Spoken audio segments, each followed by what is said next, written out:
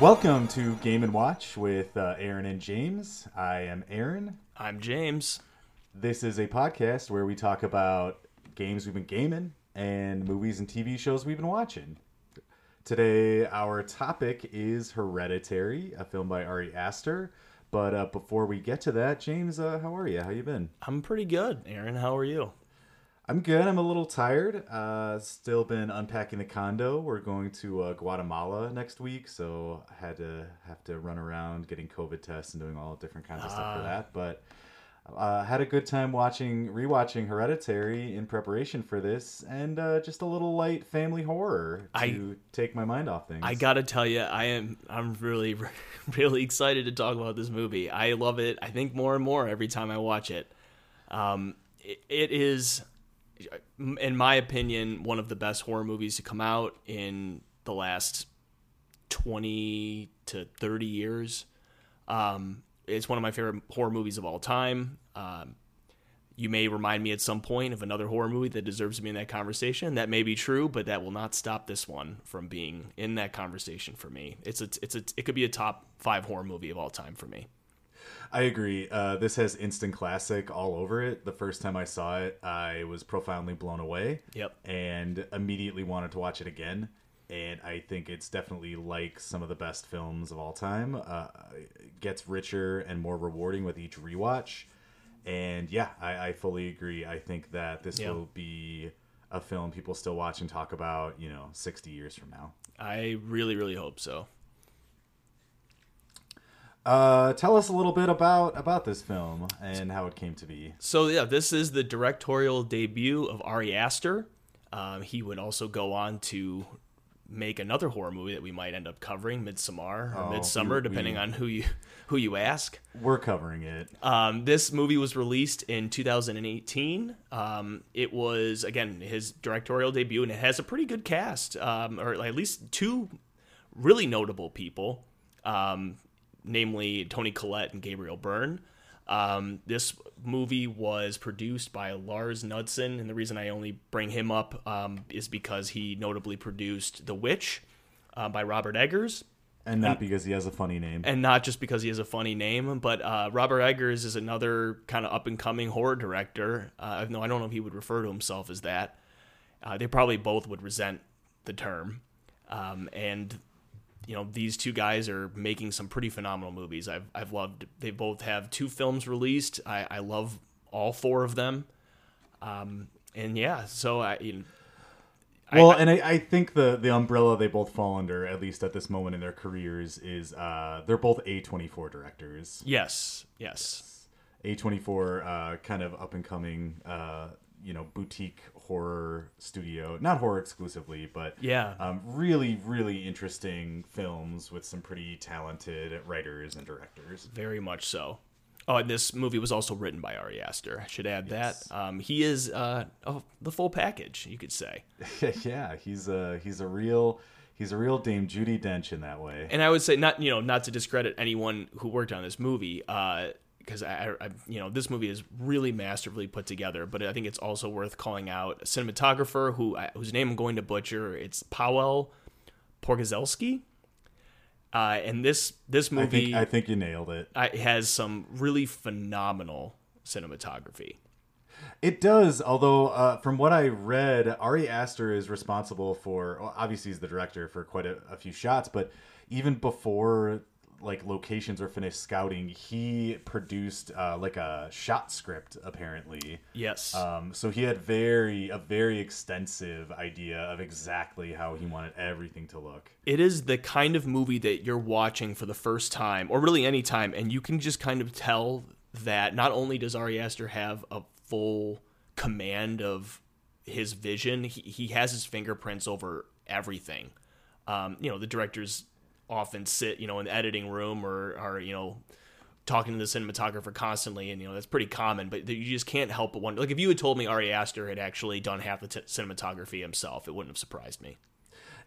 The film has, and I don't. Maybe you would be able to kind of put your finger on exactly describing this better than I would. But it just watching it just feels like there is so much tight control. Yes. Over everything in the film, and I don't exactly. I can't think of a really good example of what I mean by that, but it just feels masterfully crafted the entire time. I have a note on that, and I'll lead into it now, I guess. And kind of building off that, exactly what you said. He has this kind of control over every single aspect in this movie. It's one of those things where you feel like every single thing in the frame was put there specifically. Like, if you had told me he was a perfectionist, I would have believed it too. The way the shots are arranged, the mise en scène, like the way that the actors are arranged in the set, and like, the arrangement of, if you have a two shot of two of the actors, how are you arranging them specifically within the frame? This movie has a huge miniature aspect. There's, as we'll go into, one of the main characters creates miniatures for a living. There's a lot of that involved. There seems to be such meticulous detail and planning, and all of that lends itself to one of the most perfect commands over tone and tension that I have seen in a horror movie. Well, and the miniature aspect kind of works on a meta level because, the character works on these miniatures, and that's kind of her life, and we kind of see the miniatures and access part of the story through the miniatures. But, I mean, kind of the sets and the cast are kind of Ari Aster's miniatures in a way, too. Yes. It's working on all these kind of levels. And it's funny you say that, because he actually did say something along the lines of, I got to find the quote. I'm sorry. Here are my notes. Okay, so he was interviewed and he said, these are people who have no agency. In the end, they are like dolls in a dollhouse. Yeah, exactly. And that makes complete sense. Yep.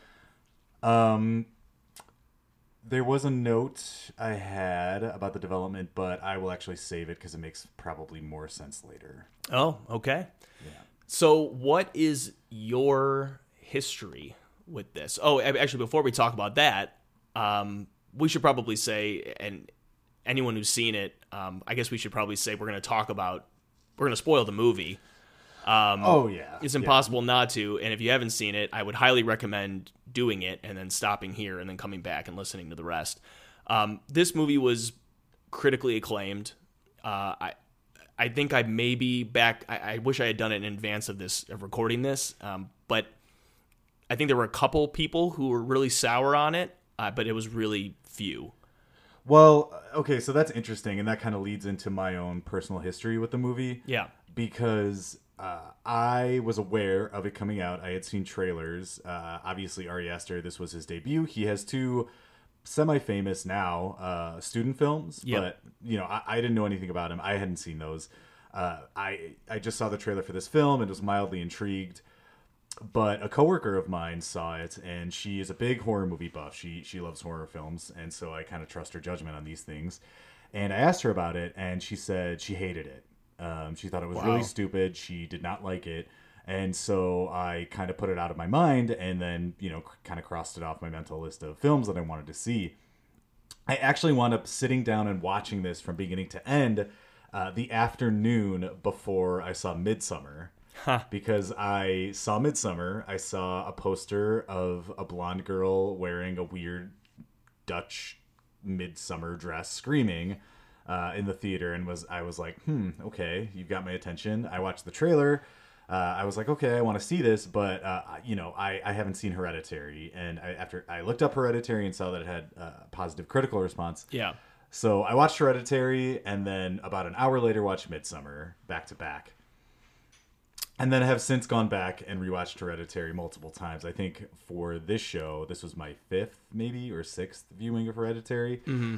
And in doing research for today, I looked up the critical consensus and saw that on, I believe it was Rotten Tomatoes, the critic score was like an A, solid A, mm-hmm. and the audience score I think was a D or a D plus. Doesn't surprise me. Yeah, I think a lot of people didn't really know what to expect with it, and we'll talk about how the movie turns kind of from one genre into another. Yep. As the plot goes, but I think a lot of people were thrown by that, and it was a bit off-putting. There's some really fantastical elements, especially near the very end of the film, that make sense to me and make sense upon multiple viewings. But I think if you went in expecting like a slasher, Nightmare on Elm Street or something like that, this isn't it.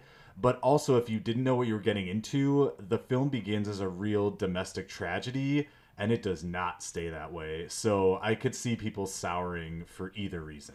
Yeah, and it's funny you mentioned that. Some of the critical consensus, and even not critical, so when you love something as much as you can love a movie, as if you're anything like me, you will kind of absorb yourself in not just the critical reception to it, but anything that's being written about it, even if it's not critical, if it's just an analysis of the movie. I guess there's usually some sort of perspective behind it, whether the person who wrote it liked it or didn't. But I have, ever since this movie came out, I will read anything that anyone has to say about this movie, good or bad.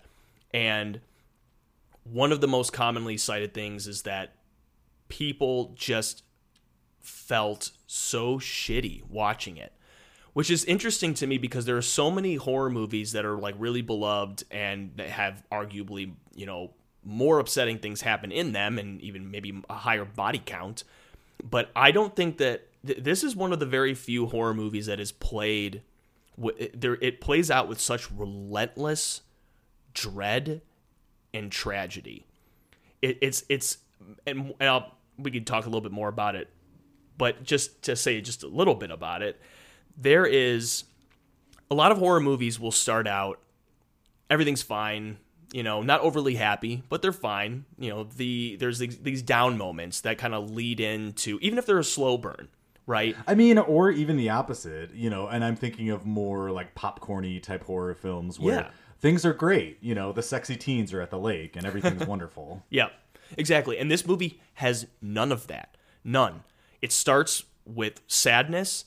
And even if you're not accustomed yet to the characters, they very quickly establish that sadness and you believe it and you're enveloped in it and you are never allowed to leave. There's no down moment. It's just tragedy snowballing into tragedy, snowballing into complete chaos. Yeah, I mean, the emotional arc of it is, sadness and then real despair and then kind of confusion and then horror, and then it kind of ends with horror and confusion and chaos. Yep. There's really no bright spot. There's no charming scene where the family, has a good time. Even thinking about something like The Shining, which is also a domestic, tragedy horror film. Mm-hmm. Those characters at least get moments where they're nice to each other. They have little charming moments a little bit. There's nothing like that here. Yep. And that's a great comparison, too, because I was going to say also that The Shining, if anything, came close to me to maintaining that level of dread. There are very few movies that I think do that. The Shining comes close. I agree with you that there's some like moments of what do you call it, levity, or not even levity. It's just the characters aren't constantly either devastated or angry with each other or sad. Like there are scenes where Danny and his mom are, watching TV and they share a fun glance. Like no fun glances are shared here. Right. And I think the comparison to this that I was paying attention to also though is like, if you are talking about dread and tension that is established very early, for one, like the Shining kind of uses its score in a way that this movie I think does, that there's this kind of like constant tension. And it's funny, a lot of horror movies try to do that with their scores, and it's funny, they very often employ like, a violin based score to try to, constantly maintain that. And it's funny how some movies can pull that off and others can't. And obviously it's more than just the score, it's what's going on screen. But anyway, in The Shining, like, they have peppered in those moments of dread. There's moments triggered by the score at the beginning. There's the whole opening credits to The Shining is very kind of dread filled, so to speak. And you get the moment with Dick Halloran and Danny, and like Dick Halloran's like, clearly something's not right. Danny knows something's not right from the beginning. Anyway, I could talk about The Shining another time, but you know what I mean? Like there are very few horror movies that do what this movie does. And maybe it's I hadn't seen one in a while like this. But, to give this movie credit where credit is due, it is masterful. And it has incredible command over tone and tension. I agree. When did you first see it? Did you see it when it came out in theaters, or was that later? I did. This was one of those movies that, I pay attention to Sundance, and sometimes I'll just limit myself to saying I'm just going to see like the best couple movies that came out of Sundance. And I mean, I would say this is probably one of them. I don't know if it won any awards at Sundance. I forget. But this was, when I hear horror movie, critically acclaimed, Sundance, I'm immediately interested. And I kept my eye on this, and I read, criticism of it, that wasn't plot spoilery, and tried to see it as soon as I possibly could. I don't know if I saw it on the release date, but I saw it with a friend of mine. And this is an ultimate movie to see in theaters. It was one of those kind of movies where you turn to the person next to you and you're just saying like, what the fuck just happened? Or like just you laughing because you don't know how else to react to some of the things that are happening on screen. Which is exactly, as I said, I saw this at home before Midsummer, but I did see Midsummer in theaters, and that was my Similar exact experience. Normally, the theater, everyone is very chatty when a film ends. Everyone's talking about the movie or joking or talking about their plans for after the movie. After Midsummer, the entire theater of people, we filed out in dead silence. Yeah. But should we start talking about the plot? Yes, we should. All right. So this movie opens with a death. You don't see it. This is the aftermath of I guess would you say the matriarch of the family, the grandmother. I'll probably refer to her as the grandmother, who has died, and her daughter and her family are getting ready for the funeral. And it's very clear from the opening moments that this grandmother had a profound negative impact on this family. And I was just marveling at how quickly they established that. And it's put quite literally by the main character, Annie, the mother in the family, that she had a difficult relationship with her mother. And it's just, she delivers a eulogy at the funeral that immediately grabs you, and you think like, oh my gosh, we're really in for it. This family is not normal. Yeah, a couple of things about the very beginning. It opens with the obituary notice of the mother, yes, and then immediately cuts to a shot of the treehouse. So it essentially gives away everything within the first 2 seconds if you kind of know what to look for. But the funeral scene makes you feel very off-put immediately because she mentions that the grandmother had private rituals and secrets, and also references that there are so many people there that she had never seen before, that she had no idea knew her mother. Yep. So immediately something is off about the mother, something is off about this entire situation. And I like when a movie lets you in just a little bit. Like, it's not kind of just leaving you completely in the dark, waiting to see what is going to happen. They tell you immediately that you need to be worried about what's happening. Right. All you know is that there is something wrong. It gives you absolutely no clue as to what that is. It just lets you know something is wrong. Yes.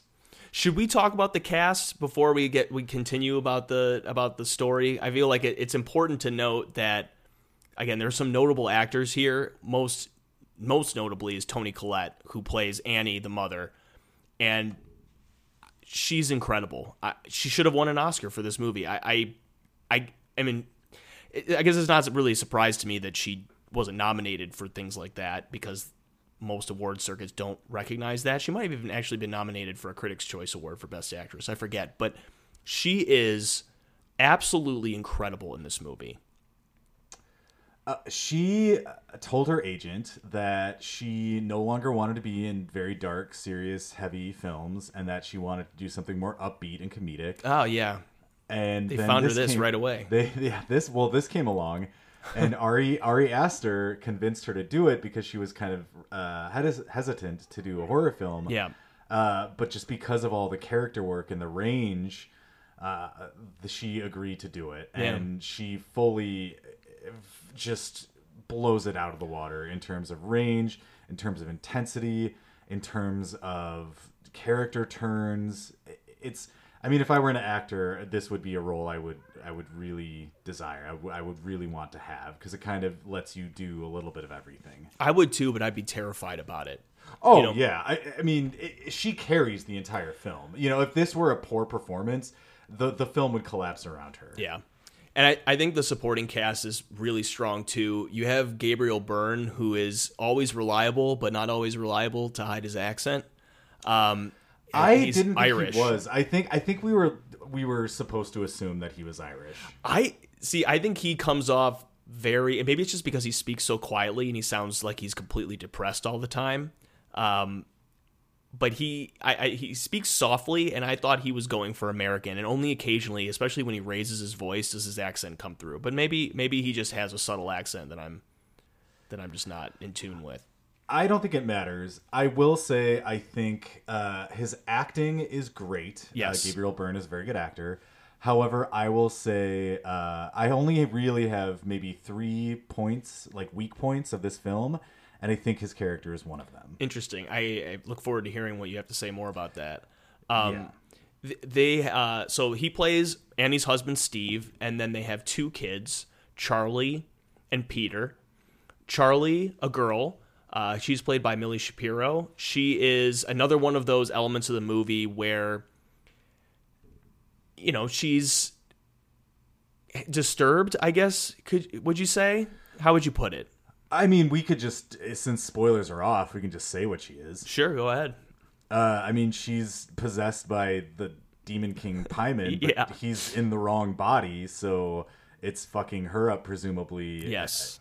And that's, I think it's to the film's credit that it doesn't really clarify exactly, like, how much is it Charlie? How much is it Paimon? Yeah, and I think how that's... much is it both? It's smart. And, if you had said, like, if the movie never insinuated, because I guess it does explicitly sort of say it, that Paimon is in Charlie, you would think, you know, maybe this is just, you know, a little girl who has been traumatized by her mother, or specifically maybe her grandmother, through either emotional or physical abuse. I mean, you would be able to sense that something was wrong. It kind of works both ways, you know what I mean? Like, regardless of whether or not she was actually possessed.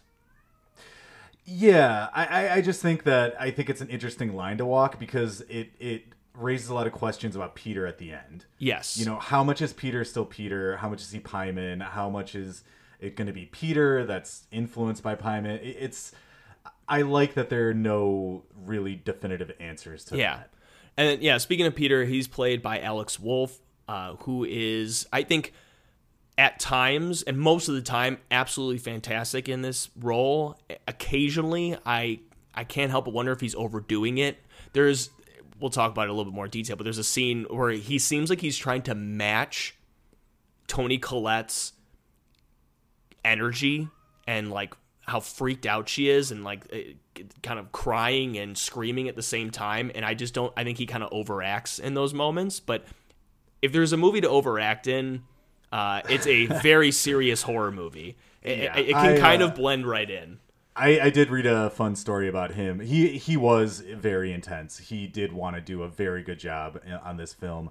There's a story from a scene later that I'll tell, that he really, really wanted to prove his acting chops in this film. Yeah. And I agree with you. For the most part, I really think he does. Yeah. All right. I think... Oh, I guess there's another character played by Ann Dowd. Her character's name is Joan. We can't forget Joan. We can't forget about Joan, but I guess we could talk about Joan a little bit more when she comes. I mean, Ann Dowd is always reliable. Also, she kind of appears in a lot of different things. She's one of those people where you're like, I know that actress from somewhere. I think she is number 2, very close to Toni Collette. I think she is absolutely incredible in this film. Yeah, I could get behind that. So yeah, we talked about the characters. We talked about the funeral. They kind of go home and kind of split up and go about their separate ways. Mm-hmm. We have a scene where Toni Collette tucks Charlie into bed. Charlie is concerned that, you know, what's going to happen when Toni Collette dies. Who's going to take care of her? And Toni Collette kind of mentions briefly, you know, your family will, Dad will, Peter will. And then I believe this is where she mentions, like, wow, you know, you never cried as a baby, you know, never even once. again, hinting like, that's odd, that's kind of weird. Although we know Charlie is a bit of a weird child. Yeah, and I think that they also, is where they start insinuating the impact that the grandmother had on Charlie's life.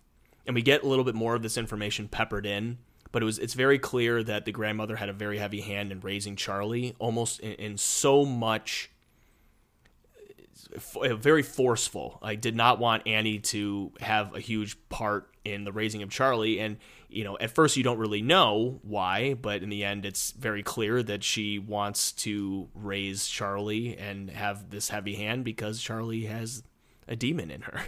Yeah. We get a scene nurturing that demon. She is. We get a scene where Toni Collette is going through some of her mother's things, and there's a bit of a spookum moment where she thinks her mother is there. One of the best parts of the whole movie, in my opinion. There are two moments in particular, this and one that we can talk about a little bit later, where it's a master class in, I feel like I'm going to say that a lot, in a scare with zero sound. It's like, it's a jump scare, but the score doesn't lead you to feel a certain way or drive you out of your seat. It is just played silently, and it is just terrifying.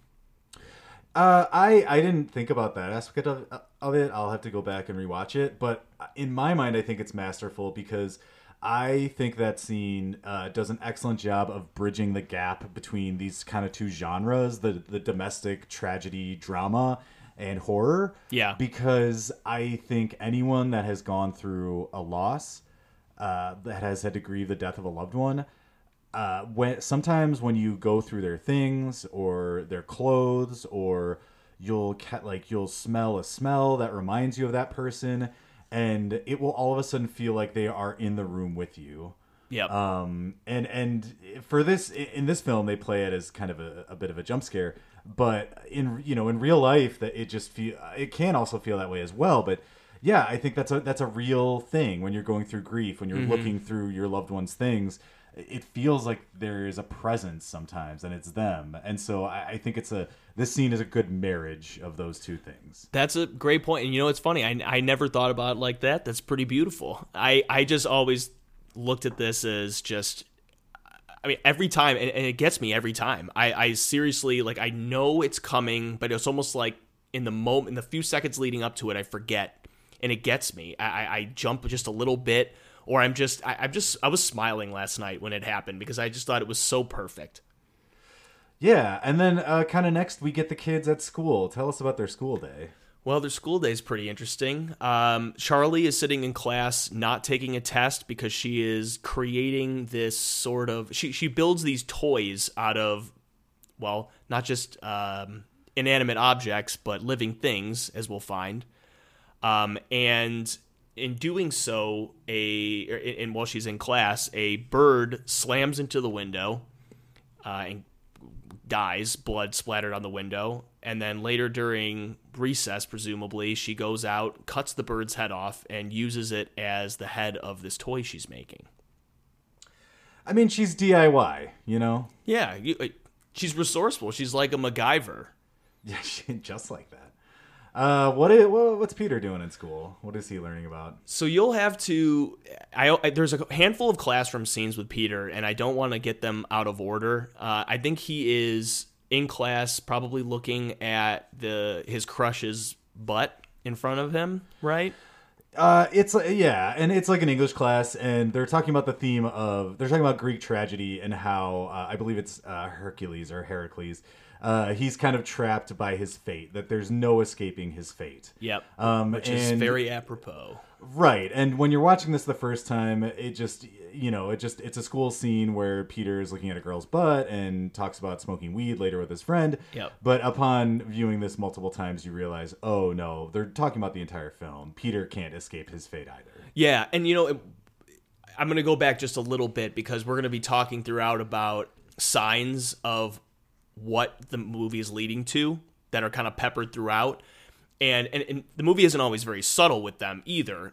It does a great job of setting the stage right away that something is clearly not right from the very beginning. And it does it through the score, which is, again, great. And it does it through very obvious, almost comically obvious, like bad omens for the audience. And going backpedaling really, really quick, about before this scene, there is the funeral scene for the grandmother, and Charlie is looking at the grandmother's corpse, and there is a grinning, like, bald man standing in the corner of the funeral room, and he's just staring at her. And it's funny because he's just grinning. And I mean, it's creepy, but it's also kind of funny. Maybe I find it funny because I know how it ends. And so we're gonna see some people pop in throughout. I mean, Joan is one of them who have a history or an implied history with the grandmother, and seem to have a very big interest in Charlie, and then later in Peter. Yeah, it's just there are all these moments of like subtle offness, and none of them by themselves are enough to make any of the characters kind of jump up and go, "What are you doing?" or "What's happening?" Right. It's just enough for both them and you as the audience to be like, "Oh, that's kind of makes me creeped out." Right. Speaking of being creeped out, if we could move forward a little bit. Yeah. So they get a call from the cemetery that Gabriel Byrne answers. Yes. And we'll camp out on Gabriel Byrne right now, and I can kind of tell you my issues with him.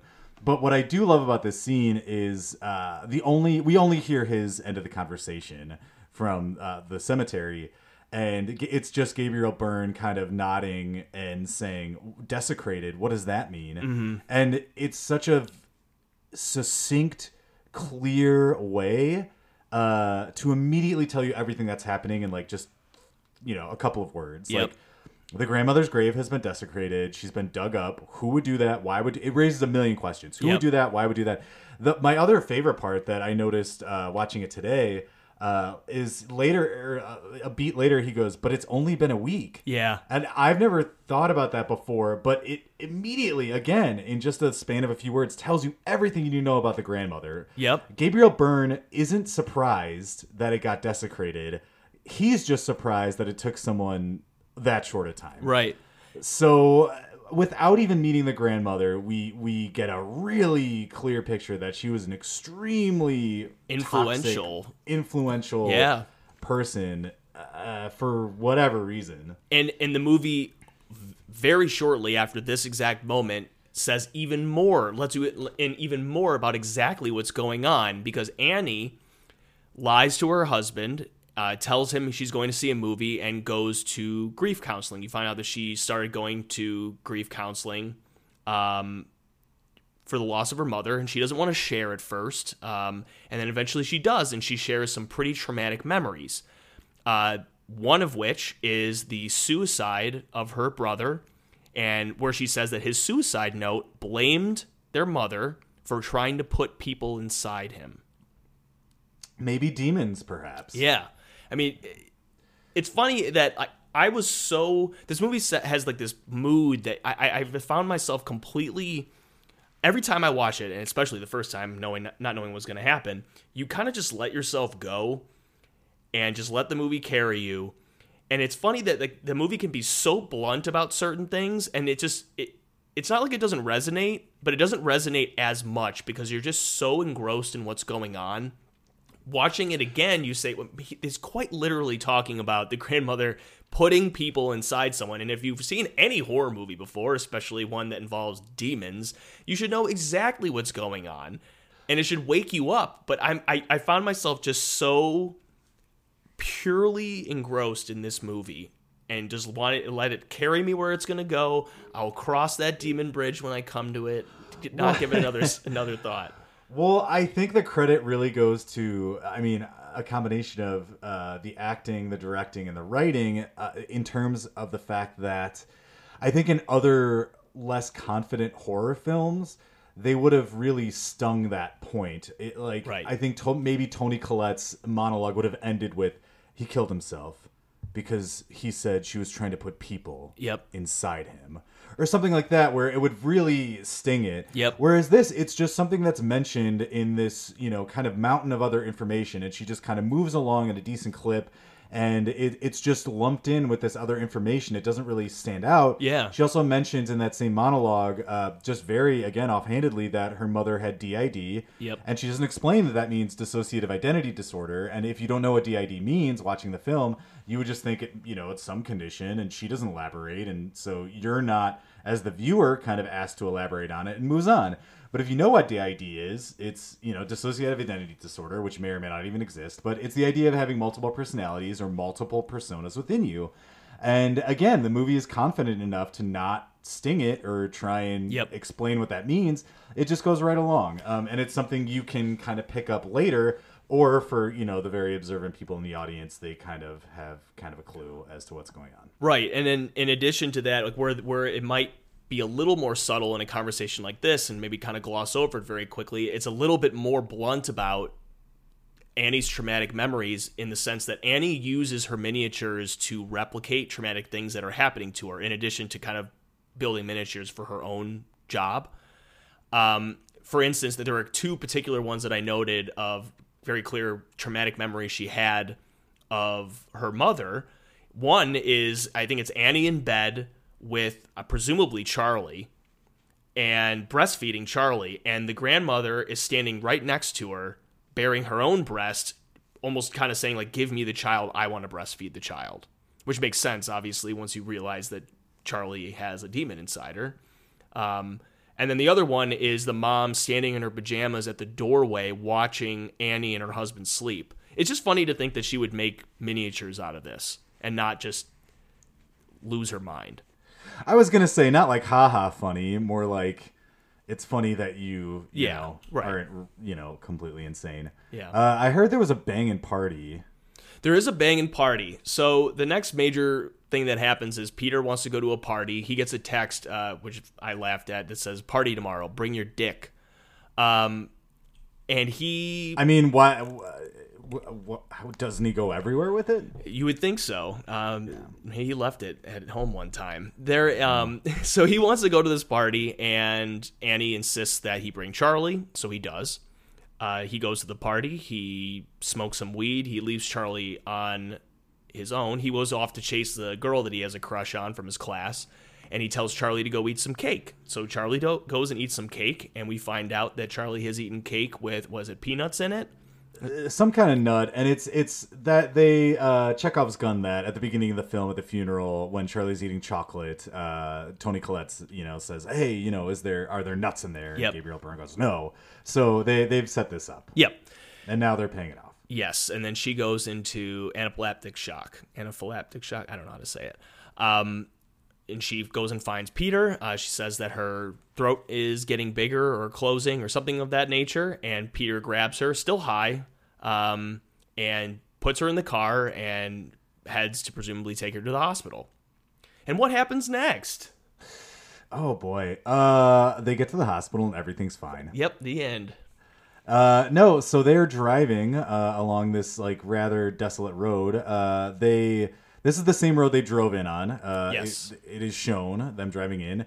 We should mention that there is a symbol that we see multiple times throughout the film. The more times you watch it, the more times it will show up. Mm-hmm. It is the symbol of Paimon, which you kind of figure out near the end. We first see it as a necklace worn by the grandmother in her casket. In the casket. Yep. Also, eagle-eyed viewers will notice that symbol is on a telephone pole Yes. that they drive past going to the party. The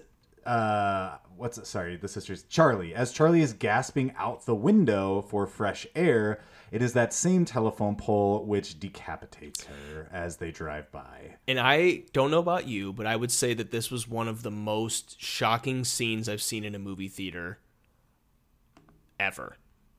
This is truly where... So I had been watching the movie and I didn't know anything about Ari Aster. I had heard mixed things about the film. And I'm watching and I'm kind of intrigued, but I'm also like, okay, what's going to happen? Where is this going?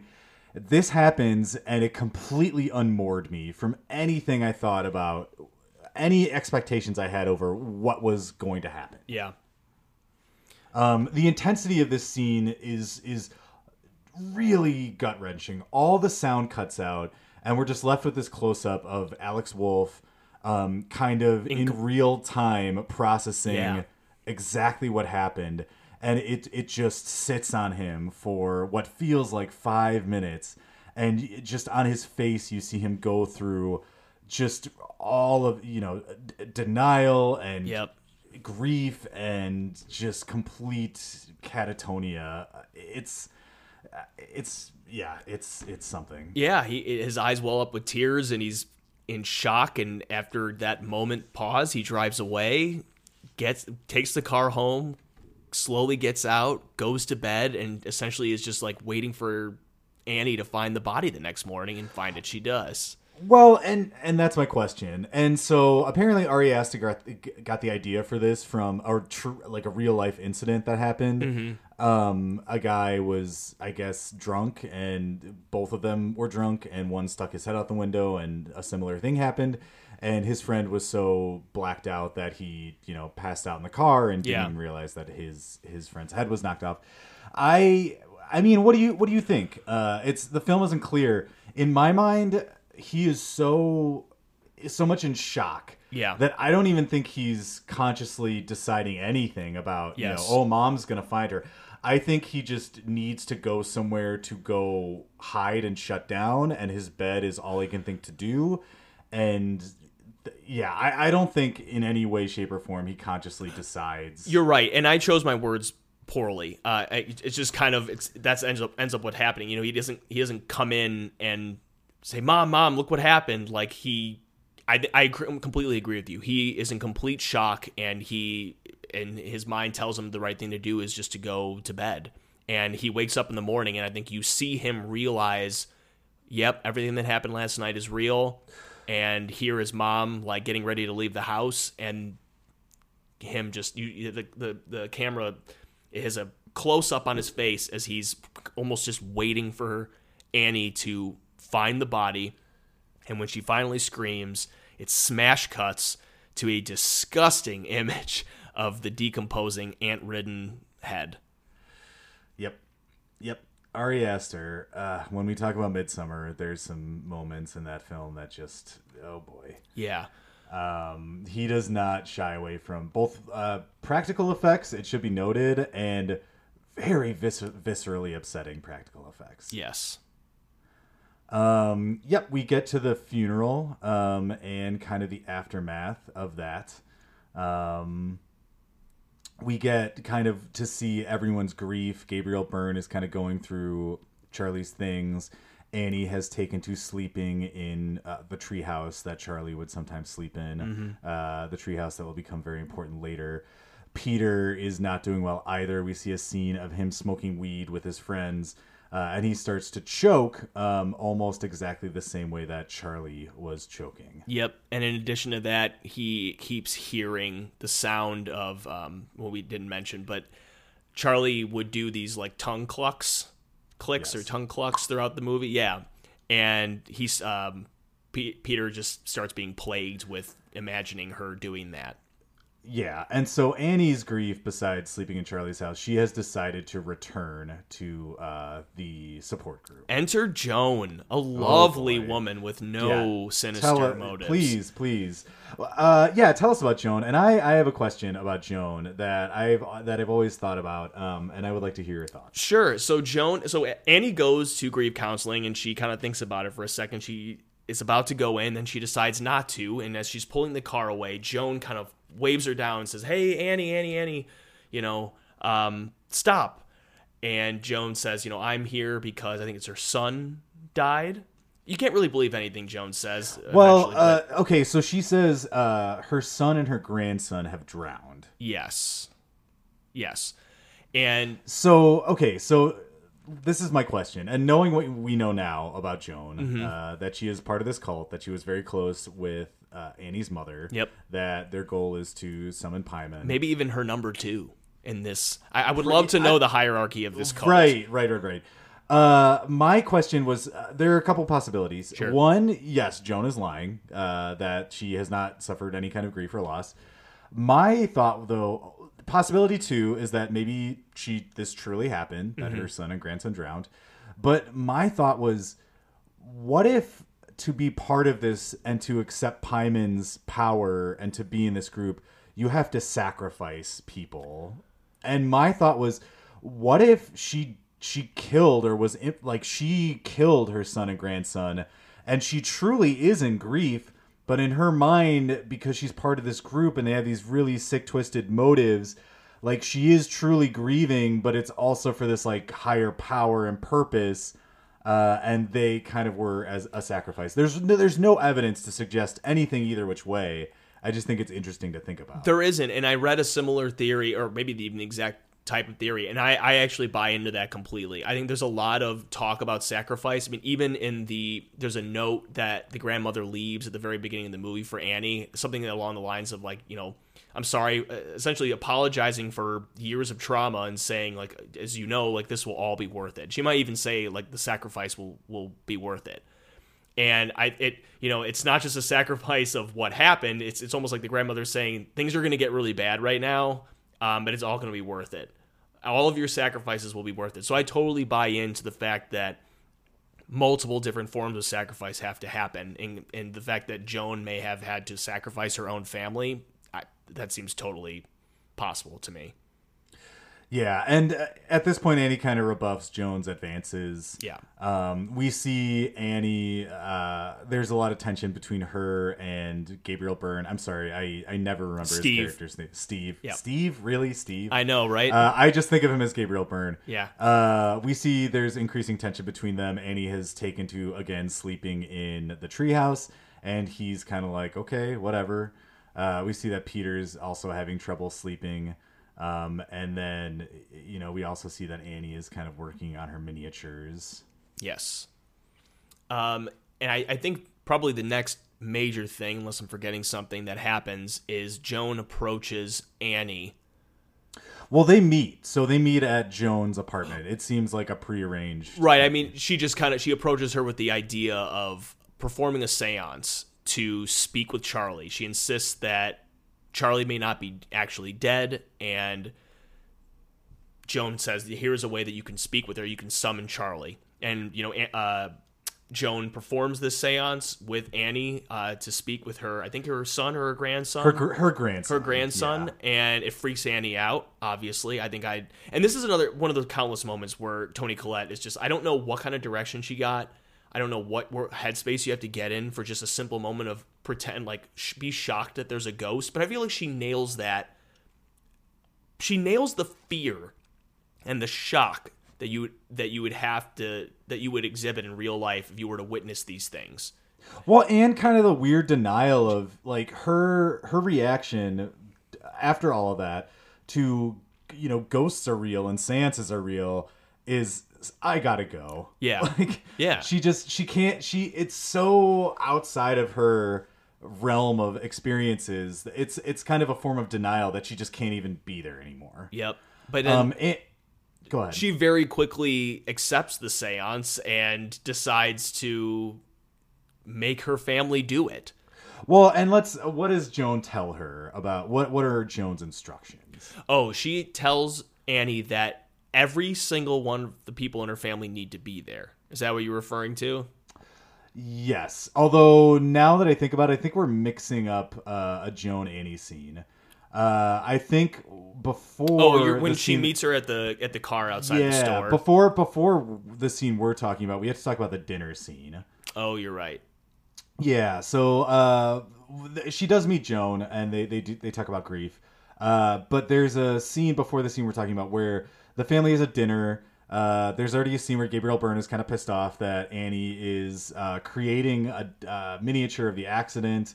And in her mind, she's like, no, why would, this isn't going to upset Peter. This is, for me, et cetera, et cetera. Gabriel Byrne is like, you're crazy. Of course, this isn't going to upset him.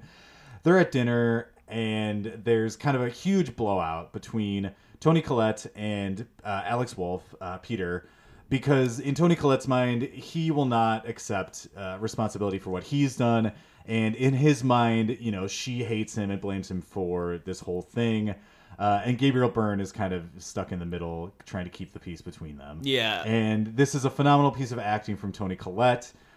She really, you can see kind of the raw intensity of everything she has to go through. She lost her daughter. She still has this son who is essentially responsible for her daughter's death, but also it was sort of an accident. And she has to both be infuriated with him, but also reassure him that she does still love him. And you also kind of find out a little bit later through sort of a dream, like a nightmare sequence, but I think it rings true anyway. It's, it's not, this is actual truth that her dream self is speaking, but Peter in a dream asks her, "Why are you scared of me?" And she said, "I didn't want to be a mom. I tried to stop it. I tried to have a miscarriage." And so very clearly there is she is not as much of a fan of Peter. No. And there was tension between them, the whole time. Yeah. So then we get to the Jones scene. Yes. And those instructions, which were what? To have everyone in your family at the seance. Everyone had to be there. Right. So we get this dream scene. Toni Collette wakes up from it and is like, "Hey guys, we need to throw ourselves a seance." Yep. And Gabriel Byrne and Alex Wolff are very confused by this. But what winds up happening? Well, first I want to mention that I love Gabriel Byrne's acting. He has to act a lot of the... I know you don't always like him throughout this movie, but I think he does the whole "this is just fucking ridiculous" type attitude. His patience is wearing thin. Well, okay, and we may as well talk about it now. Sure. Because my issue isn't with his acting. I think he's great. I think he acts his part extremely well. I think Gabriel Byrne is a phenomenal actor. My problem is his role in the film is to be the skeptic, right? And I was thinking about it, and I'm like, well, in a story like this, you kind of need a character to be the skeptic. And then, upon further reflection, I realized, no, you don't. You really don't. Because, for a number of reasons. The first being, the skeptical character is necessary in a film where you are questioning whether what is happening is real or not. Because the skeptic gives you the counter-argument. So imagine this film in which right now we don't really know,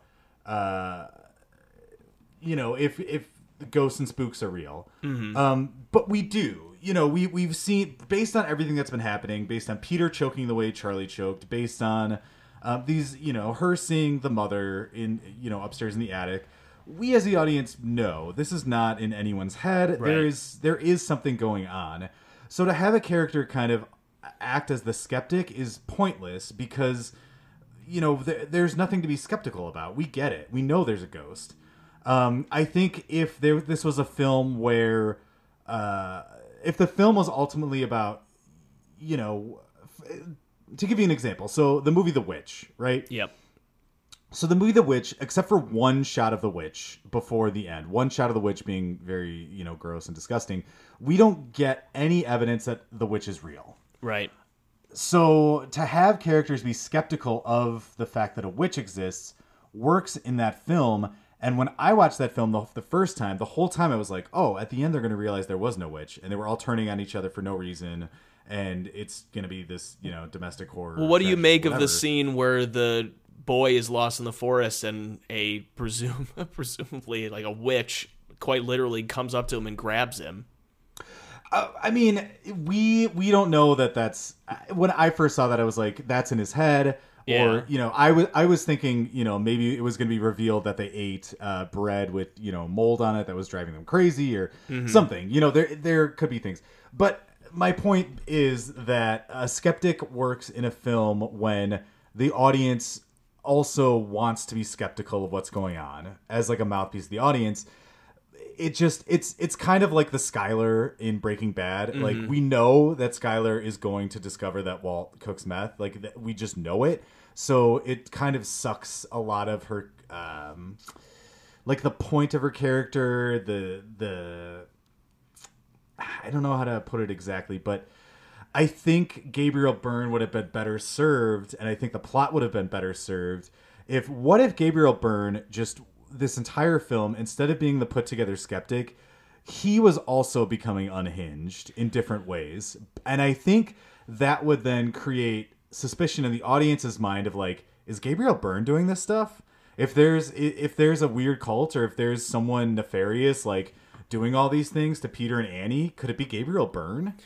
See, I disagree. I think that his purpose, and I don't even look at it as he's the skeptic. I guess he's someone there. He serves a very simple purpose. I don't think he's meant to have much depth, but he's there to react to Toni Collette. I mean, I guess Peter serves that purpose too, but I think it is. I find it fascinating to see what is the husband? How is he going to react to all this happening? You can. I think it's but the thing is, there's no mystery. We know how he's going to react. He's going to be like, what is going on? You're insane. Like there's no, every single thing he does is exactly what you would think he does. I still think it lends itself to the tragedy. I mean, maybe even less so to the horror elements. I think that he kind of evokes a lot of that family tragedy aspect. I mean, imagine you're the husband that marries into this family with the crazy grandmother who's in a Satan cult, and clearly he's had to. You can, if he wears it on his face, like he has put up with some shit on her side of the family, and it's not like he's at the end of his rope type thing, but he is very clearly just tired, and he's being supportive as a good husband would be, and tragedy snowballs into another tragedy.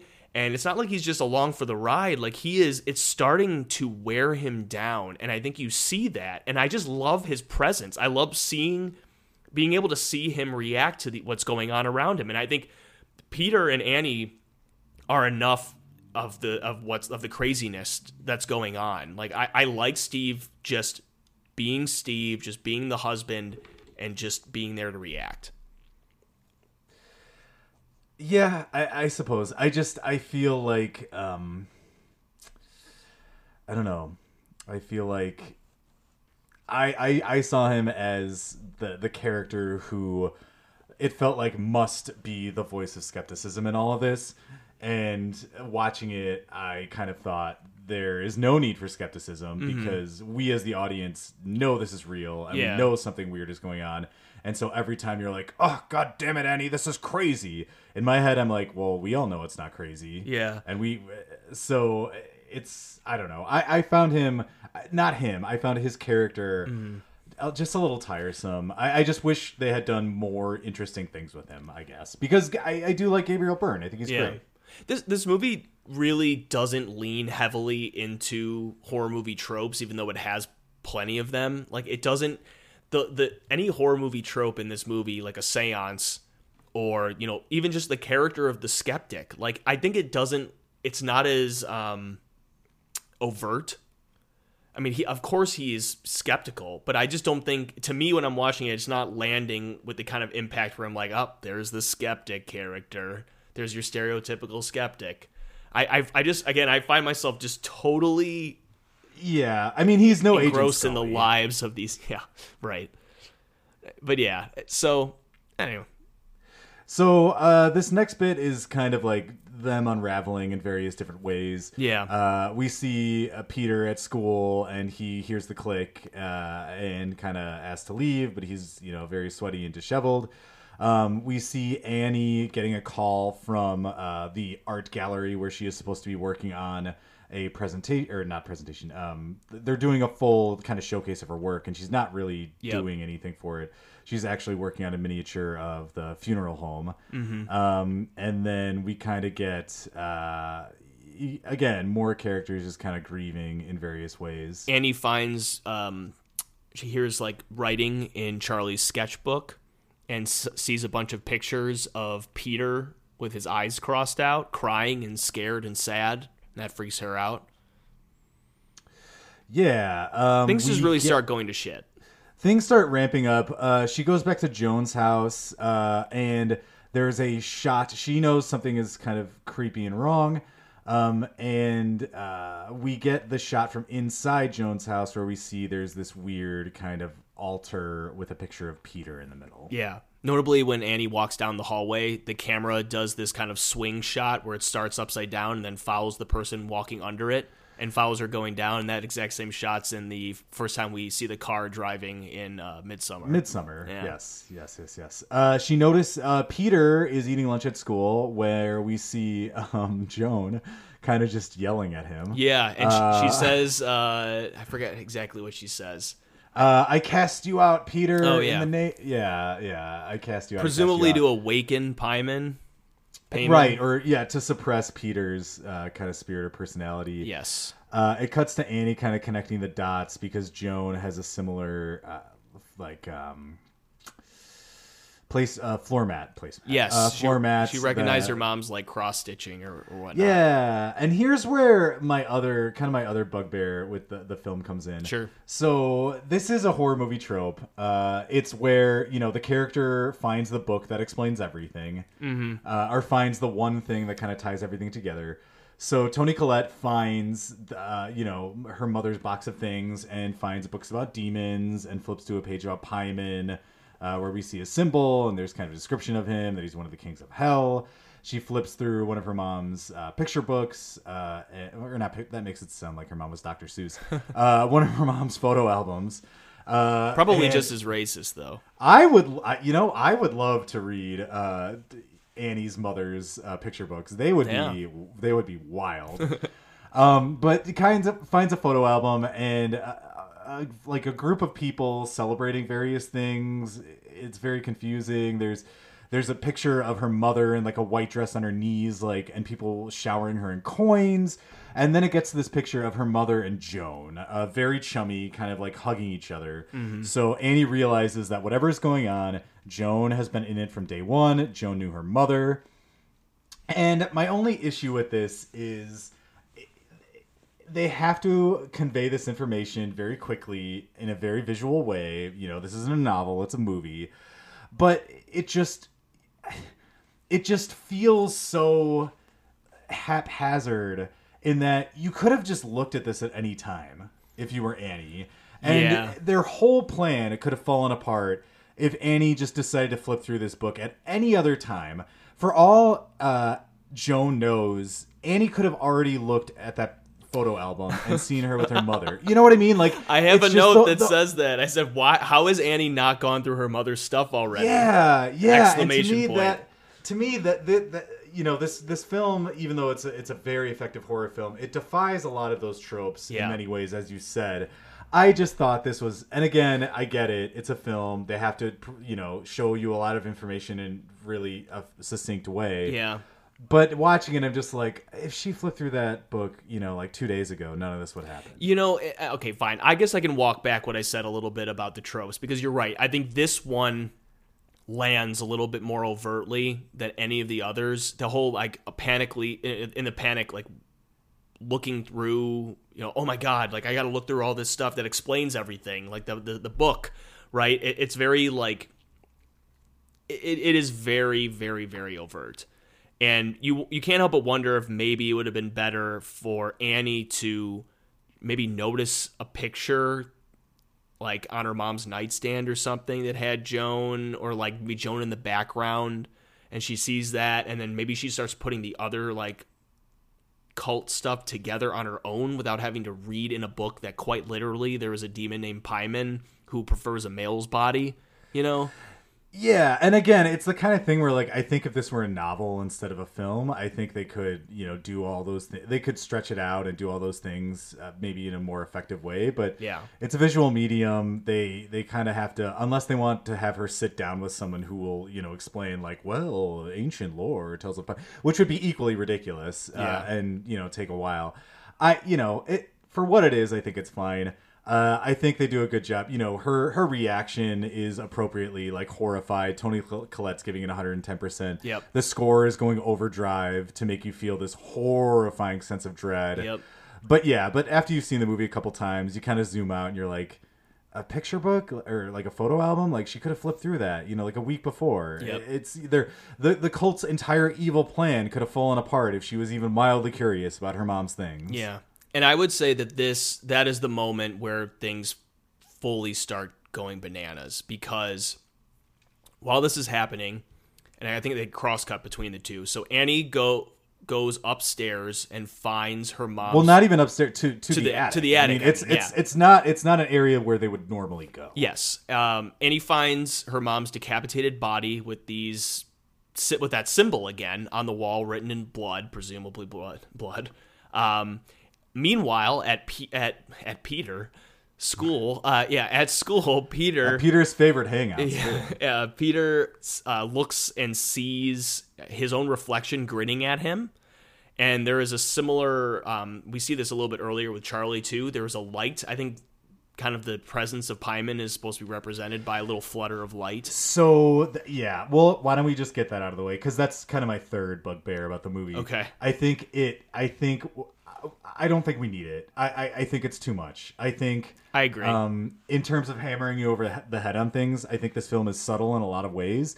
I think the light is not, and I think it takes away, especially at the end. I think it's kind of silly. I don't think we need the light to infer exactly what happened. Mm-hmm. But tell us what Peter does. So Peter kind of goes into this like catatonic state somewhat. He like raises his hand in the air, but it's not like his limbs are being bent in a way they're not. It's almost like he's having to. A seizure. Yeah, and like one of his eyes is bloodshot. He's kind of drooling. And he slams his head into the desk, I think twice, breaks his nose, and then wakes up, I guess, on the ground kind of and starts screaming. So, yeah, this is the part that I was referencing earlier. Apparently, Jack Wolf wanted to break his nose for real Alex by Wolf. slamming... I'm sorry, Alex Wolf. Wanted to break his nose for real by slamming it against the desk, and Ari Aster wisely told him, you don't have to do that. Yeah. And the desk was foam padding. Did you read this? So not surprised Ari Aster was like, dude, come on. Yeah. So Ari Aster was like, no, thank you, but no, you don't have to do that. We're gonna have the desk be foam padded, so you won't have to break your nose. However, Alex Wolf? Alex Wolf, yeah. What did I call him? Nat Wolf. Oh, wait. No, that's because Alex Wolf has a brother named Nat Wolf. Oh, okay. Alex Wolf. Sorry. So Alex Wolf still, wanted to give 110% for this scene. And so he, kind of threw himself at the desk, even though he knew it was padded. However, what neither Ari Aster knew nor Alex Wolf knew is that they only padded the top half of the desk where his nose would hit.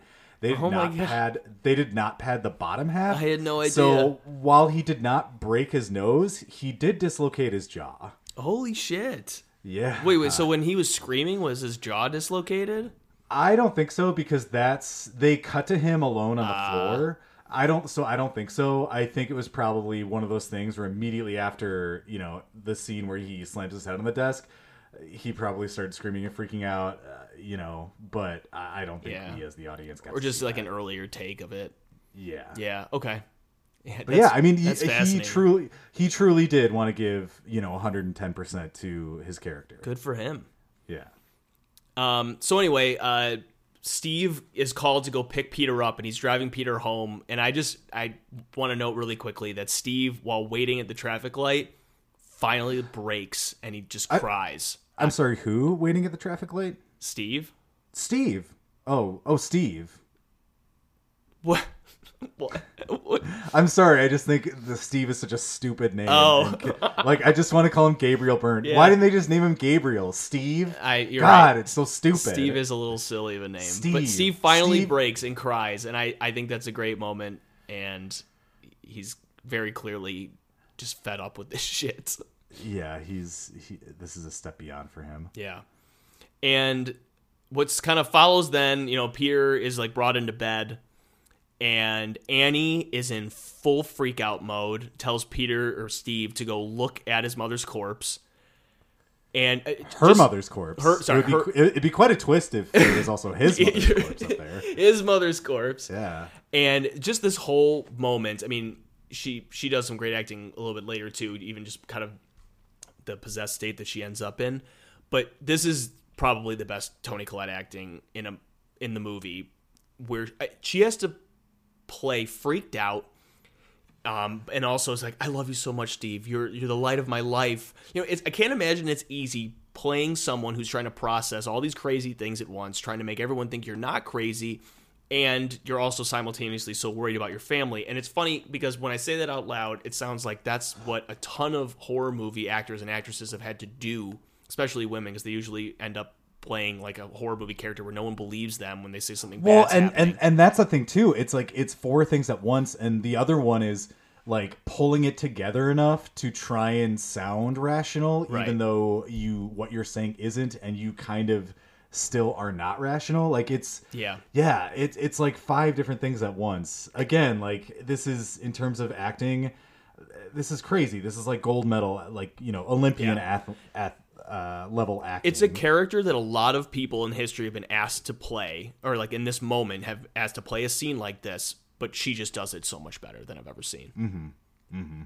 So she begs him to throw the book in the fire. And we had seen a scene earlier where she tries to burn the book and it sets her sleeve The on book fire. being the sketchbook, Charlie's sketchbook. Correct. And this is the question I'm going to ask you. Okay.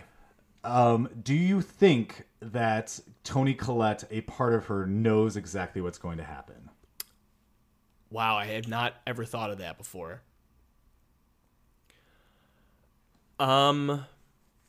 Maybe. Because how could she, in some part of her mind, how could she not know? Right. She caught on fire. She's very convincing in how she says it can't be me. But right, in terms of it can't be me who dies. She is. Maybe. I would not be surprised, because you get a sense throughout the whole movie that she is just looking for a release out of this, and I could see her, while she doesn't want to necessarily die. I mean, though she does, I guess, earlier say she just wants to die when Charlie dies.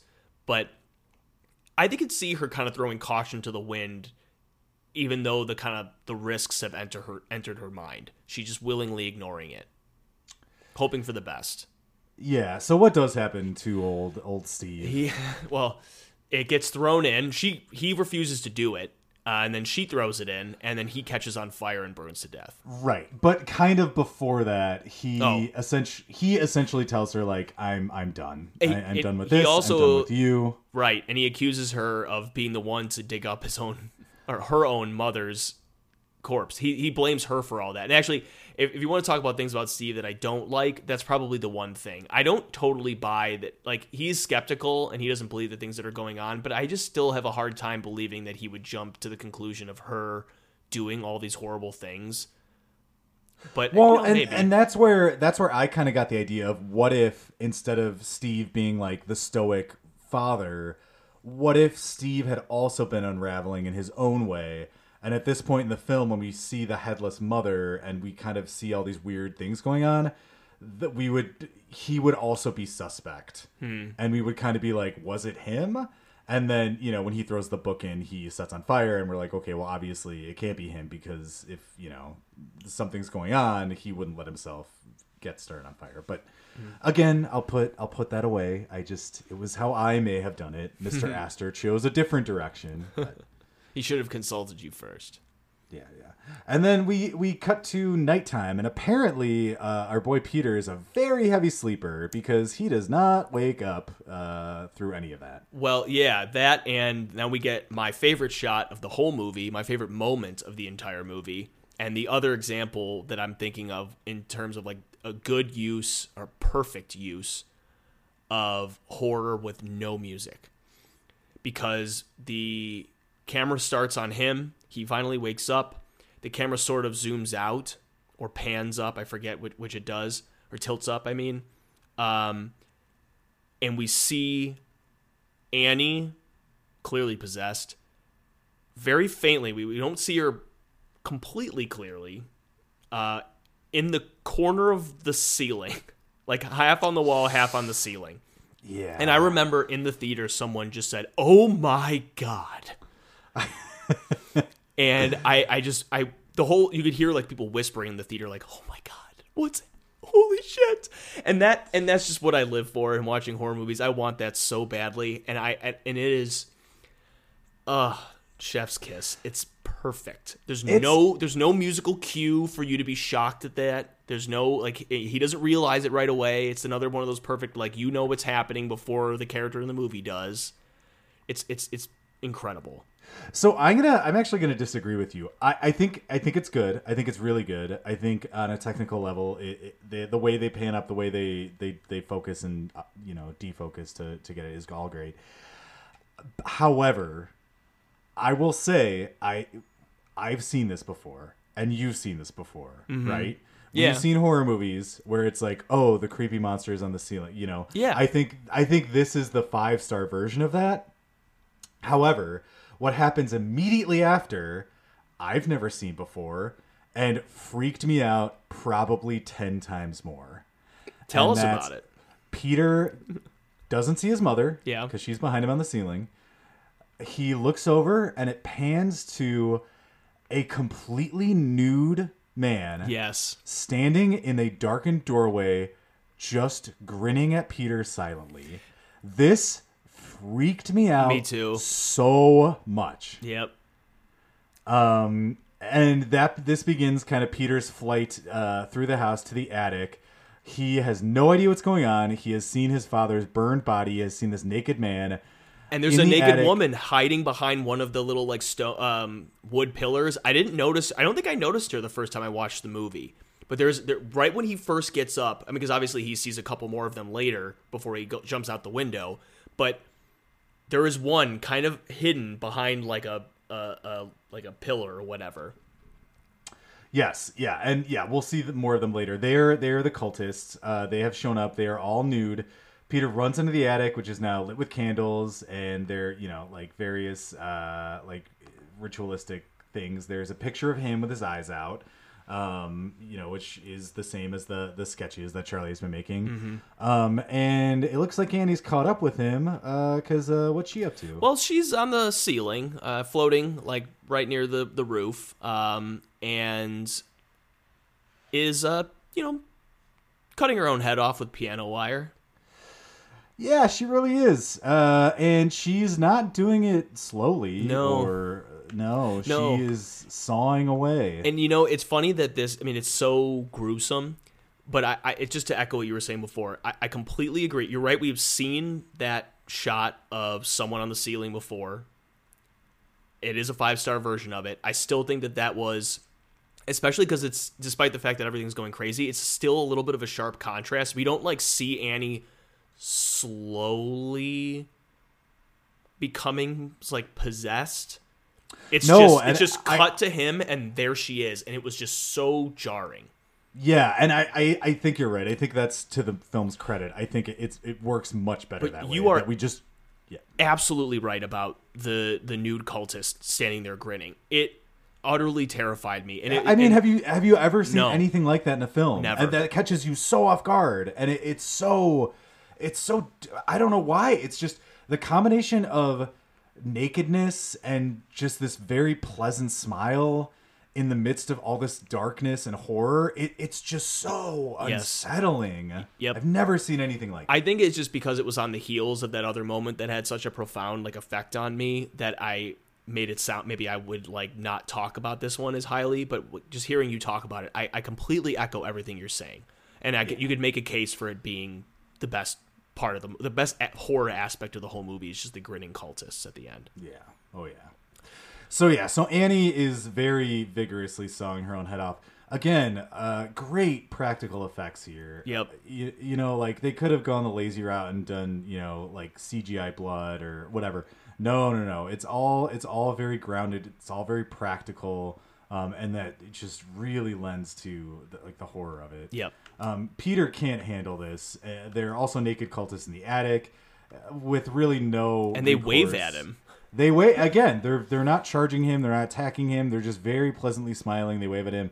He jumps out the window. Yes. And then one thing you don't like happens where a shadow passes over him and then a flutter of light kind of follows him out the window and goes into Peter.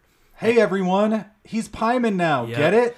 The light was Pyman. He gets up, does the tongue click thing, and goes into the treehouse following his mother's decapitated body. Not the head, the rest of her body floats up and goes into the treehouse while a bunch of grinning naked cultists watch in the trees. By this point, I'm expecting the grinning naked cultists. It's still creepy. Didn't freak me out as much once we see them. Something I found out is that in the original screenplay, the cultists were wearing red robes. I'm glad that they changed it. I am so glad that they changed it. It's such a bold choice. It still would have been creepy. It still would have been good, but it would have been really good. And I think it kind of lends into what they're doing, really, because what they're doing is kind of giving life to Paimon. It's sort of this like birth, and I think it would make sense then that the cultists are mirroring that by being naked. Like, this is a birth for them, a birth for their group, right. their movement, whatever it is that they're doing. Right. And so Peter goes up into the treehouse. He sees a bunch of cultists bowing. He sees the decapitated corpse of his mother, and who's actually still twitching, I noticed, slightly. And his grandmother bowing to a kind of a bigger version of one of those types of like DIY statue toy like things that Charlie was putting together. Yeah, only instead of a bird's head, it is Charlie's head. Yes, and it has a crown. It does have a crown. The other thing I noticed I noticed maybe the third time I watched this is that there is a cage with a bird. Yeah. A live bird next to it. I have no idea what that means. I don't know either, and I actually never looked up. I meant to the second time I watched the movie because I don't think I noticed it the first time I watched it, and I just forgot about it even though I saw it again last night. And then, so what happens next, right before the very end of this movie, is honestly, if I've criticized a couple things about this movie, I do basically think this movie is perfect, though. I mean, it's not beyond criticism, of course, and there are certain things I think that could make it a little tiny bit better. Really, this end part was the only complaint that I had, and I don't know what I guess I would have maybe ended the movie sooner, because what happens is Joan explains essentially everything in a speech to him. They call him Charlie now, and then they call him Paimon, and they say, we corrected your first female body.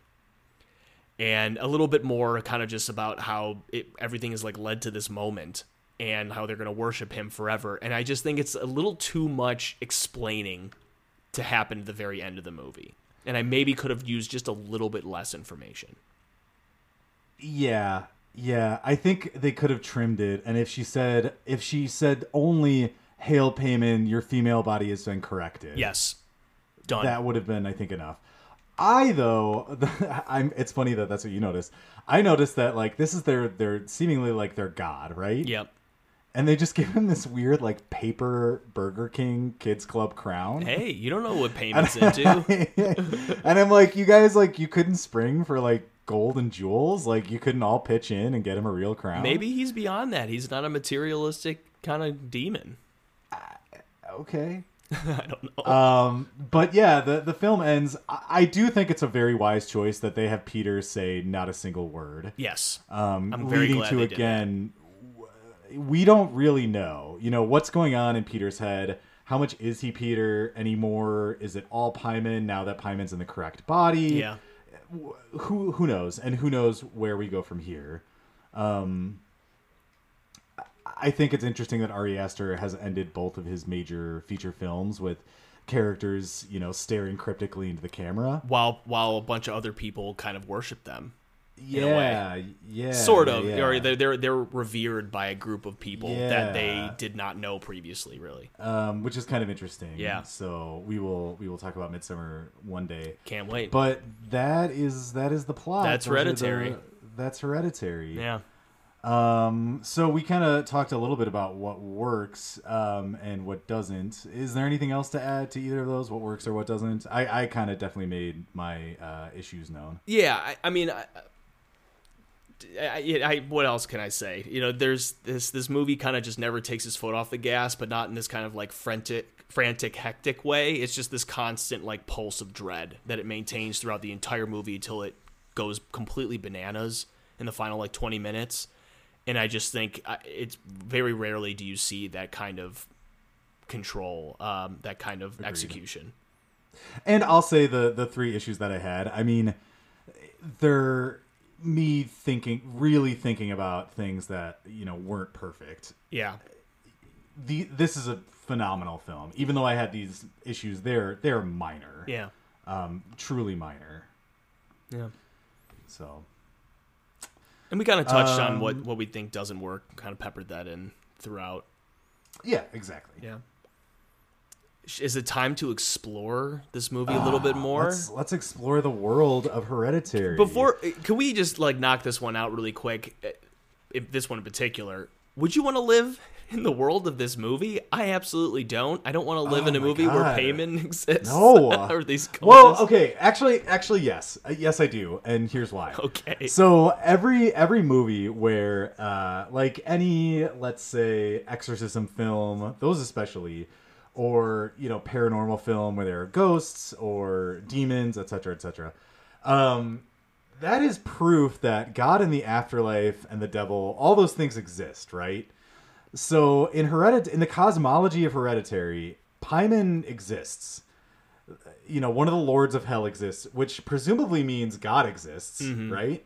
So we have actual tangible proof that there is a God and an afterlife. Wow. So I would like to live in this world just because... Way to spin that. I wouldn't be on Paimon's side. I would definitely go to church all the time, and I would become a monk, and I would do all that stuff because there's definitive proof in the Hereditary world that if demons exist, presumably God exists. So in some ways, I think I would be down. Okay. So I'm going to twist this question a little bit. Let's say when we ask, would you want to live in the world of this movie or a video game when we talk about video games? Let's say you get to decide, knowing everything you know going in, you get to make the decision to go into that world. Now, let's say you get transported to that world, but your mind, your memory of what happens in that movie and in its world are erased. You just get to live in it. What do you say then? No. Okay. No. Yeah. Yeah, I absolutely would not. They have a nice house. Also Charlie has a dope ass tree house. It is a really great house. And can we just say it's a great horror movie house. There are a lot of great horror movie houses, and there's a lot of horror movies that make very heavy emphasis of the house as a character. You know what I mean? Like another character in the movie. Like The Conjuring does it. The Shining makes The Hotel. Amityville Horror. But I also think, along with a lot of other horror tropes, despite how incredible of a house this is, I don't think the movie rubs your face in that. Yeah, I would say that's fair. I like the house. The house has a very I don't know how to put my finger quite on it. It has a feeling of feeling a little bit. I don't even know, like slightly gothic. It has big vaulted ceilings and things like that. It has an attic, but not overtly. Yeah. I think it's a good horror movie house without rubbing your face in it. Yeah. So, did you find any interesting fan fiction? Hey! Don't. Well, first of all, I did. Oh, you're right. I'm jumping ahead. I'm sorry. Yeah. Second of all, speaking of video games, I'm too excited to find out if you found. Yeah. So I think there could definitely be a Hereditary video game. Yes. I think it would be a really cool point and click adventure game. Interesting. I like that a lot. I was thinking something along the lines of like PT or like the Resident Evil reboot for Resident Evil 7. I mean, obviously, the Resident Evil 7 has like kind of a cult family involved. This is the kind of game where I would want there to be very minimal interaction with other human beings. The kind of like game, when I think point and click, I'm almost thinking like Myst, where you're in a place with no one, and you maybe later on during the game, whether it be a point and click or first person or some sort, you eventually do see things in the background, like maybe naked grinning cultists that you catch like out of the corner of your eye for a second, and then you're like, the kind of game that makes you feel like you're going a little bit crazy. Yeah, I was thinking about this, and I thought what would be a really cool way to do it is, what if it was a point and click adventure game with 4 campaigns, and you went through each of the campaigns starting with Charlie. Okay. And let's say you follow Charlie's campaign until all of a sudden the screen just cuts out to black and you don't know why. Mm-hmm. Then you play, let's say, Gabriel Byrne's campaign. And then you see, it went to black because Charlie died. Oh, wow. And then the plot continues. And then all of a sudden cuts to black when he throws the book in. And you don't know what happens. And then it cuts to Toni Collette's campaign, Yeah. same thing. And then finally Peter's campaign, where you see the full picture, you get all the way to the end. And that's a way where by replaying and reliving like these same scenes, but from different perspectives, you would kind of gather clues and kind of build up to kind of figure out what was going on overall. I like that a lot. I appreciate the amount of thought you just put into that, because I when I was thinking about what I was saying, I was imagining it as not literally kind of like playing out the game or playing out the movie, which is really what this question was intended to be, this kind of category. But I was thinking of more of just like maybe you're Annie, or you're like a character that's in the world of this movie tangentially, and have to like deal with like Payman or like these cultists, like a secondary character that we never ended up meeting in the movie. But if we're going for like a quite an adaptation, quite literal adaptation of this movie into a game, I'm 100% behind your idea. I mean, I'm down with your idea too. Like, we don't have to do a 1-to-1 adaptation. Like, I think it would be cool. Like, what if we had a game that had to do with the cult, or things that that kind of happen off screen. Yeah. Like, I think that would be cool as well. Yeah. I was just thinking like this movie works so well upon multiple viewings because you notice all these little extra things. Yep. And so I was trying to think of a way like how in a game could you kind of revisit the same moments but see different things. And so I was like, well, what if you had different campaigns that just ended when the characters died, and then you would just jump, restart with a new one, and then, again, get all these perspectives. I like it. Yeah. Yeah. So why don't we move on to fan fiction corner? All right. Are you ready? I'm always ready. So I had serious doubts that Hereditary fan fiction existed, but I don't know why I had doubts, because the internet exists, and of course there's Hereditary fan fiction. Of course. So there's a large variety.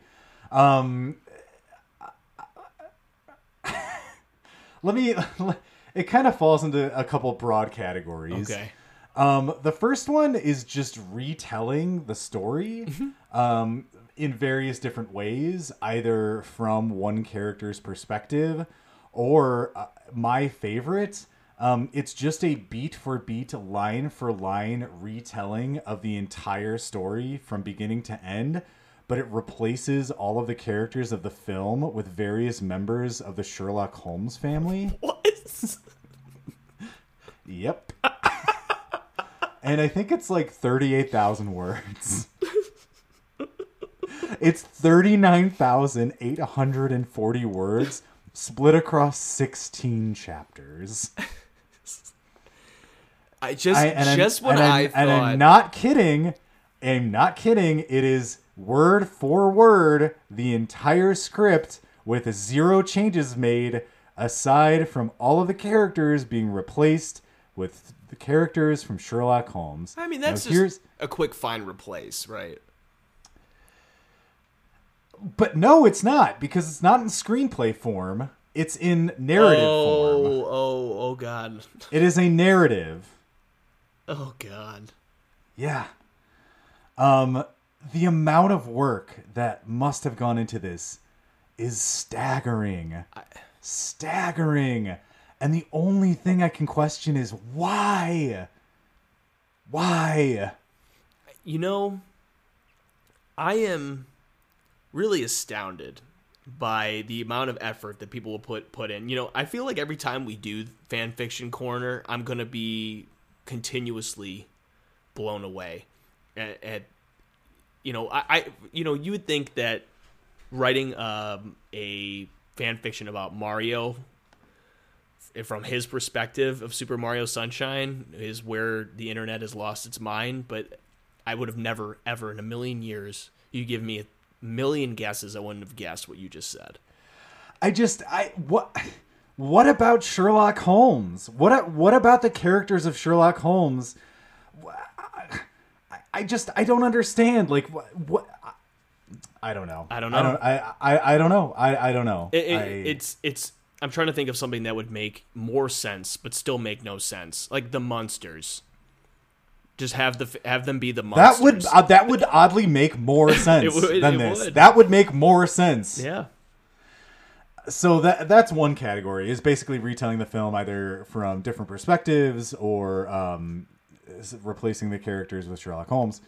The other big category is, unsurprisingly, Hereditary Midsummer crossovers. Okay, yeah, not surprising. Yeah, which is kind of interesting. I read one that was... I'll just read you the paragraph blurb about it. I found it interesting. Danny Arter has been lost and found. After fatefully joining the Arga community in Sweden with Pelle, Danny finds that she's most certainly not the same woman she used to be. Mm-hmm. Torn between her feelings for Pelle and her unabashed guilt for Christian's death, she must return to America during the winter solstice with the May Queen with the other May Queens one last time to discover the whereabouts of an ancient cult that the elders believe have finally found the host for one of the 8 kings of hell, Pyman. That is it's so sloppily put together. Hold on. When she arrives in the lush greenery of Utah, however, the May Queens investigate the fateful demise of the cursed Graham family. And when she meets Pyman herself, Danny must quickly piece together what happened to Peter Graham to bring him back to Sweden. She does not expect to discover that Pyman is, in fact, Peter Graham himself, a broken young man who has also experienced traumatized horrors at the behest of a cult that controlled him. As she and Peter grow closer together and begin to discover the truth of fate's purpose in putting them through these horrors, Danny must make the ultimate decision between fighting for the only family she has left or fighting for control of a life that might join another. ... in all capital letters, Solstice, which is presumably the title of this project. God. Now, I love this on basically every level. I love that we're going from being a terrifying cult, the Hargas are now this globe-trotting group of, like, I don't know, X-Men, X-Files investigators. the May Queens are like these paranormal detectives, I guess, for some reason. Why do they care about the 8 Kings of Hell? Like, I was just about to shit all over this idea, and now you've sold me on it. This is hilarious. I mean, I love it. It's sloppily put together. I mean, it's like duct taping the 2 movies together. But come on. I mean, it's okay. It's like, so this is maybe a controversial opinion. But the original Alien movie, I adore it. 10 out of 10. Yeah. Great. Aliens, I hate. I think it's incredibly stupid. I think James Cameron took a very tight, claustrophobic horror film and was like, I don't know, what if we just blew it out and added guns and soldiers? Yeah. It's just like, what if we just made it as stupid as possible? And that's, I feel like, what this is.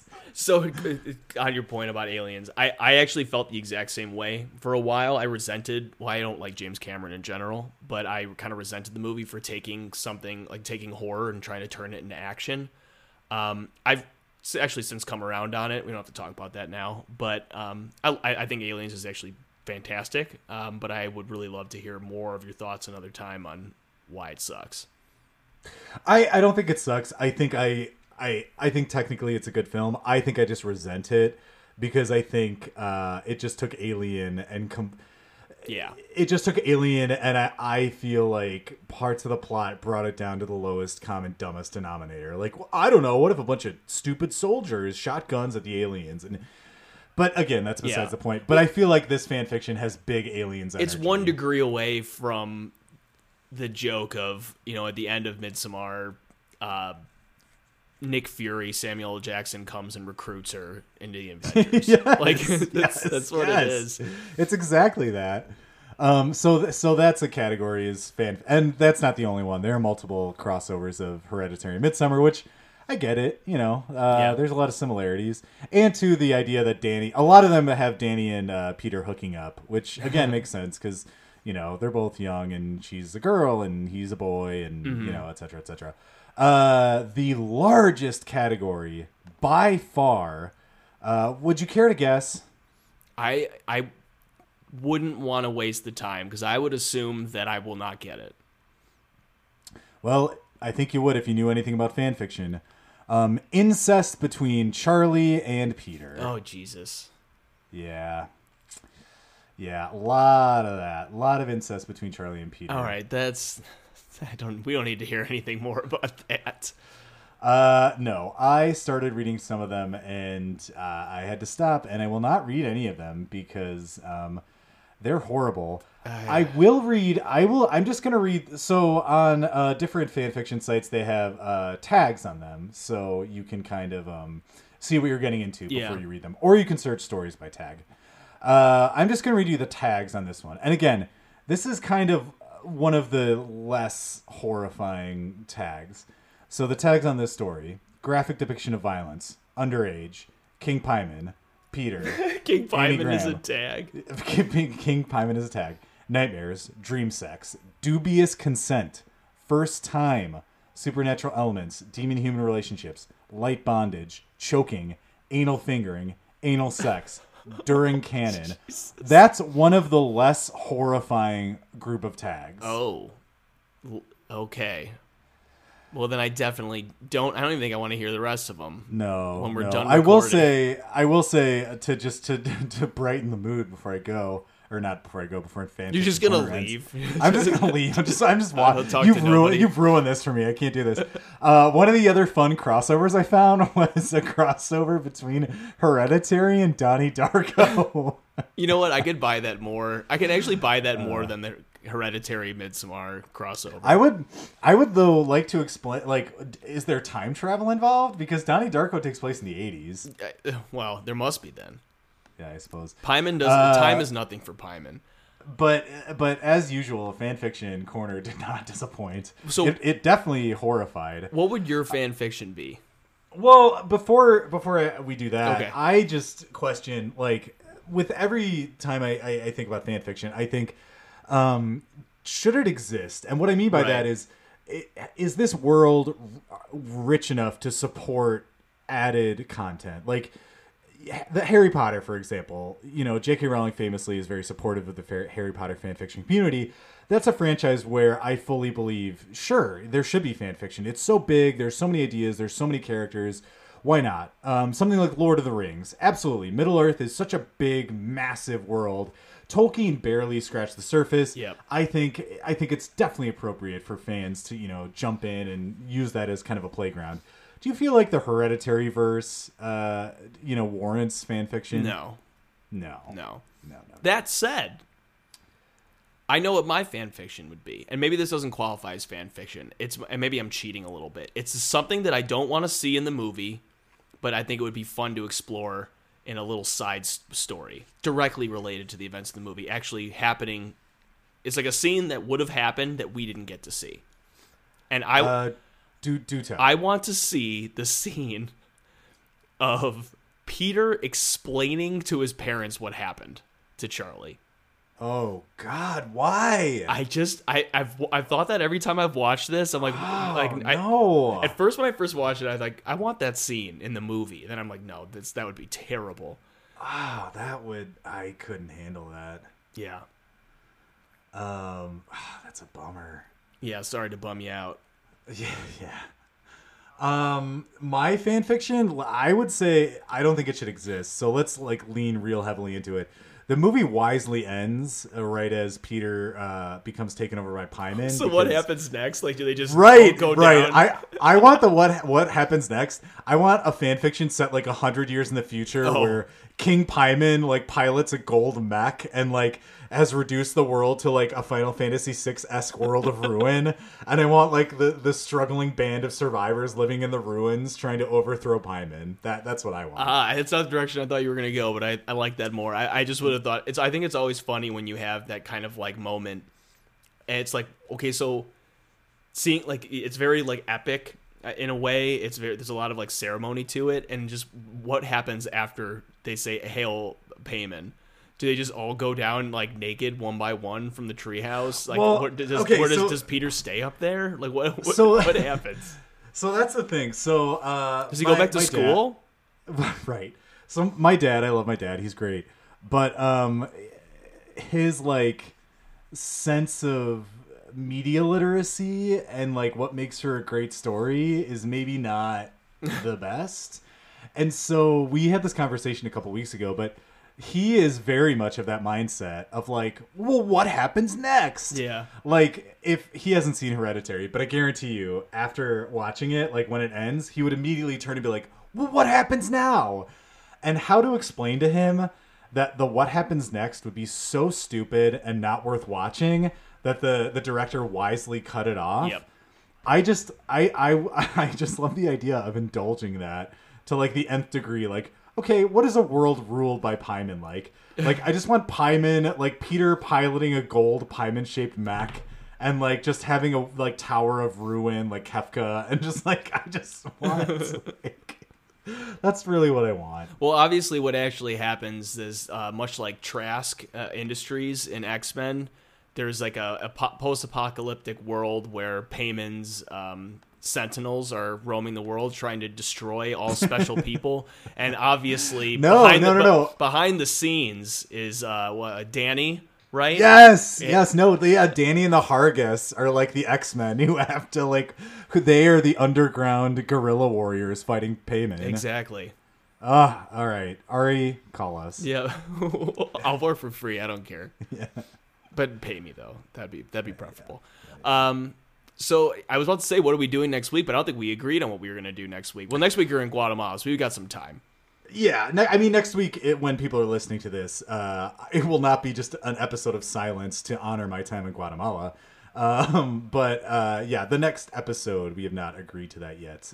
But a video game probably, right? Because we're going to kind of trade off. I think so. Speaking of that, what have you been playing recently? What have you been watching? Yeah, so I've been spending a lot of time moving into, unpacking stuff in the condo. We only really hooked up the TV and the systems today. So again, I've been playing 3DS. Last time I told you I was playing Bravely Second, and I have been continuing that.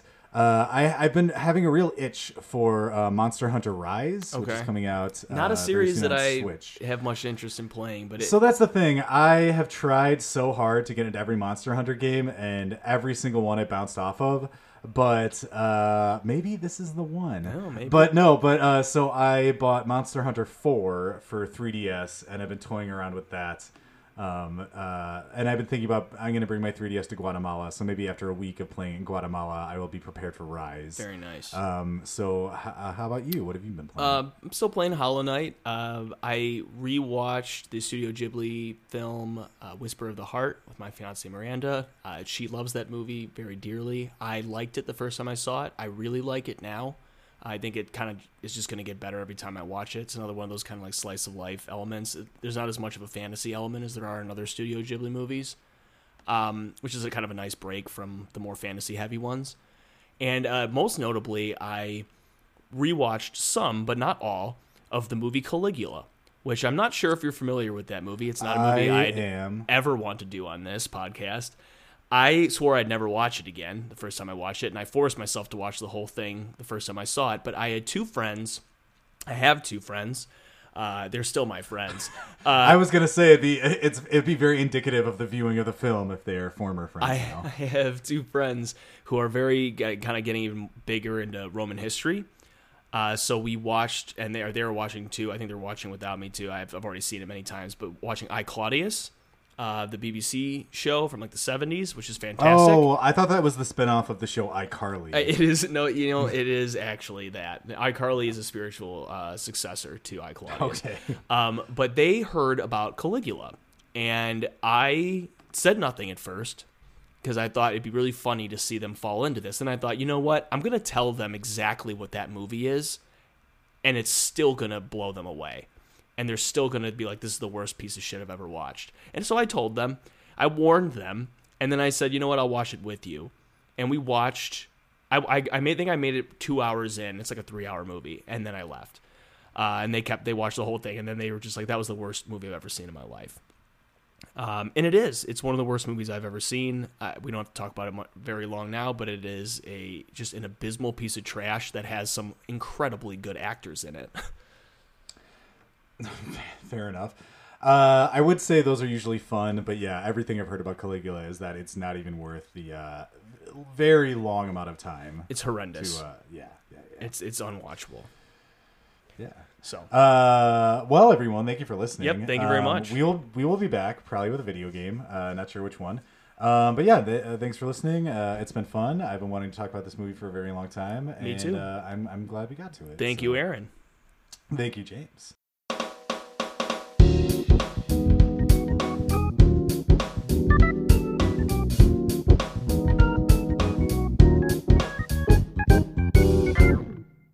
Hey everybody, it's James here. Just want to thank my brothers Dave and Mike again. Dave wrote the intro music to this podcast, and Mike wrote the outro music. Both very video game inspired, and they are incredible musicians. Thanks again to them, and thank you for listening.